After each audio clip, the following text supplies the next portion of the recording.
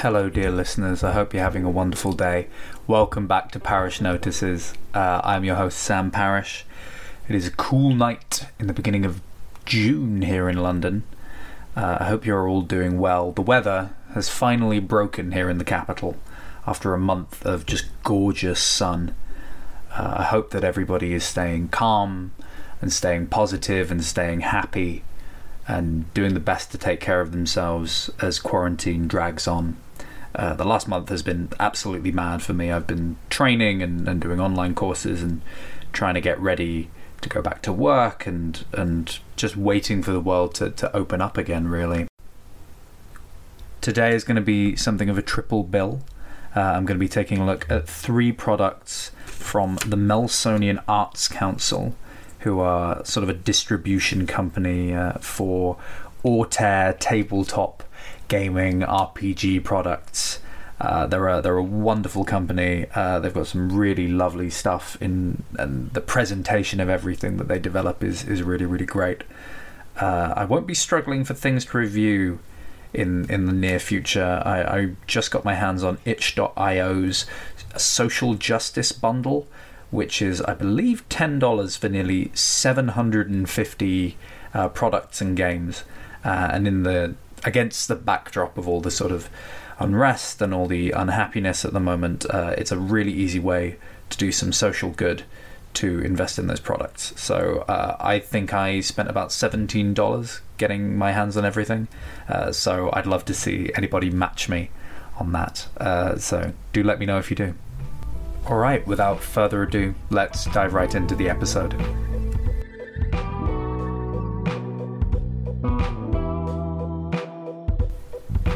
First up, we're going to be talking about Troika, an original pen and paper RPG written by Daniel Sell and presented by the Melsonian Arts Council, and I believe that this is their big in-house flagship product. I was fascinated by Troika from the moment I saw it being developed. I loved the art style that surrounded it and the whole way it was being presented, and the MAC have done a fantastic job of marketing the game. It seems like it's really captured people's imaginations, and as a result there's a lot of material and adventures available for it already. And that community of creativity around it, alongside the sort of slim volume that makes up the game's rules, is already a mark in its favour. It is a hard game to pigeonhole. Structurally, it's very pulpy. It's not too dissimilar to Dungeons and Dragons and other more accessible RPGs, but its genre has elements of, as far as I can tell, weird artsy comics from the 80s by Grant Morrison and Neil Gaiman, Terry Pratchett and Douglas Adams, maybe a little bit of Saga by Brian K. Vaughan. It's a weird science fantasy romp that's both completely epic and totally mundane in its scale. The introduction describes it as a science fantasy RPG in which players travel by eldritch portal and non-Euclidean labyrinth and golden-sailed barge between the uncountable crystal spheres strung delicately across the humpbacked sky. Meanwhile, the introductory adventure is about getting back to your hotel room, navigating eldritch horrors and a giant sentient slug monarch. So if that kind of balmy British tone of sci-fi and fantasy appeals to you at all, this is definitely the game for you. It is really a remarkable piece of writing that relies on a lot of short character class introductions, a lot of item and spell descriptions to convey as much strangeness and humour in the world as possible. I'm actually going to quickly flick through and find a spell description. Just pick one at random. Here we go.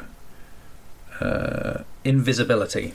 The wizard turns flesh into refractive crystal sheets. It's very uncomfortable, and you make a slight shishing sound as you move, but are quite invisible and don't suffer from the usual limitations of illusions.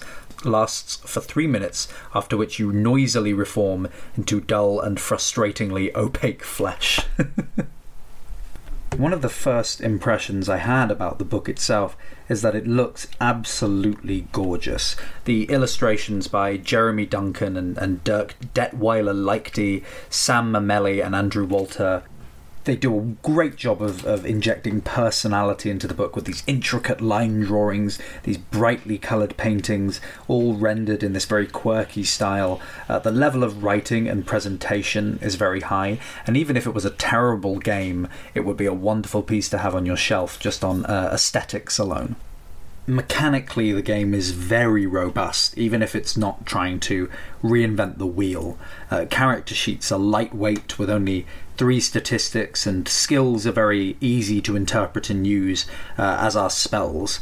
The game is full of unique character concepts to play, and the procedural generation of the characters really lends itself to the game's quite lethal style. There's a great line in the rulebook about rolling up a new character while your friends are still picking through your old character's belongings.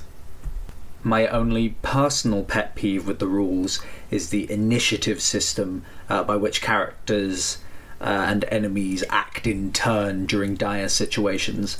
I've seen this system receive a lot of praise and commentary. People have spoken about it being innovative, but the portable ironing board was pretty innovative. It didn't necessarily mean it was good. It uses a series of counters with the order of play changing every turn. It certainly adds an element of threat or suspense every turn, which a lot of systems don't have. However, I'm suspicious of any system that varies every round, as it seems unwieldy, especially with the prop of the counters.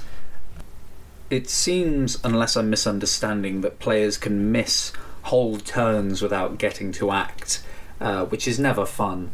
And there's certain examples in the book which have me a little concerned. They give examples for how to run up to 50 enemies at one time, and if that is expected, each goblin in a group of 50 goblins is going to have to make individual rolls to attack various party members. So it just seems like it was designed to be interesting more than it was punchy and wieldy and useful in a dire scenario of gameplay.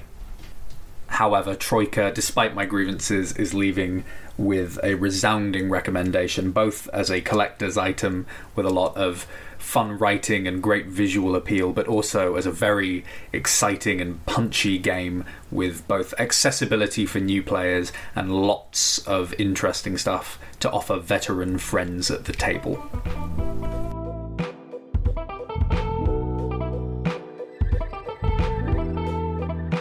Next up, we're going to be talking about Lost Isle by Nate Treem, presented by the Highland Paranormal Society, printed by Exalted Funeral. And just as a side note, I love all of these gaming companies' titles. They are all so evocative. We're going to be talking about something later from Necrotic Gnome, which I just love. The Lost Isle is a short, low-level adventure with elements of science fiction, Pratchett-esque fantasy, surrealism, and even touches of Spain's historical interaction with ancient South American cultures. It's a very slim booklet, 14 pages in total, but given how cheaply I bought it, it's of excellent quality. I've had it and travelled with it for several months now, and it's no worse for wear at all. The cover art is gorgeous, and Treem's simple but deceptively charming illustrations make the maps and the drawings throughout pop really well. The layout is also dense with information and very easy to follow. The story is mildly silly and whimsical, including jelly folk and sentient vegetable folk, sliding realities. However, despite its huge amounts of charm, it doesn't have much by way of structure. There is a way to do this, giving the setting a labyrinthine quality or giving an overarching goal to aim towards. As it stands, Lost Isle feels more like a tour through this kind of amusement park. It's certainly not unwelcome, but when considered with the fact that it's being designed primarily for 2nd edition D&D, DMs will find a fair amount of work to be done to prep Lost Isle for modern players. That being said, it's a very cheap, very cheerful module with lots of fun ideas. I have to thank it and Treem for introducing me to the world of experimental, smaller scale D&D literature, and I'll be reviewing much more of it.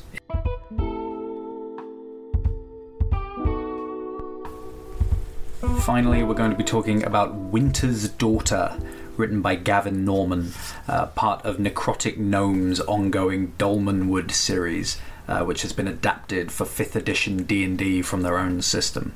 At a look, the company seems to be dedicated to resurrecting an older sensibility of fantasy games, more like the sort of punishing difficulty and straight-up weirdness of 80s D&D and its contemporaries. Dolmenwood, in particular, has intense shades of Arthurian myth and old Irish legends. It's a place full of ancient ley lines and creepy elves, dangerous fae, and strange fairy tale threats. It's, for my money, the perfect blend of creepy and sweet, although it does scratch a lot of my personal preferences for world building and tone. Winter's Daughter pitches itself as an adventure in the old school style, which, as far as I understand it, means particularly relying on preparation, wits, caution, and discretion to make up for being physically outmatched. It also has this kind of pulpy sensibility about how it seeks to lure players into adventure. The idea of a player character falling in love with a mysterious vision or seeking riches promised in an inheritance. It appeals to players on a basic level rather than kind of assuming their heroism, which I feel a lot of modern adventures do. The information is all laid out in this very accessible and compelling way, with a mind to what heroes actually interact with. There's a lot of fun sensory description to make the adventure uniquely atmospheric. It doesn't have the same surrealist imagination as Lost Isle, but there's plenty of clever ideas. I particularly love the Blade of Hubris, a magic sword that compels whoever wields it to fight only the most threatening and challenging foes. The adventure's strongest asset is its ability to act as a launching pad. I understand there'll probably be people who don't want these things spoiled for them, so I'm struggling to kind of dance around plot points. But for DMs, there's plenty of materials here to build a whole campaign of adventures out of, with just a little bit of creativity. Overall, it's a very compelling piece of gameplay with a lot of emotional depth for more artistically minded players and enough challenge for people who just want to play the game in a straightforward way.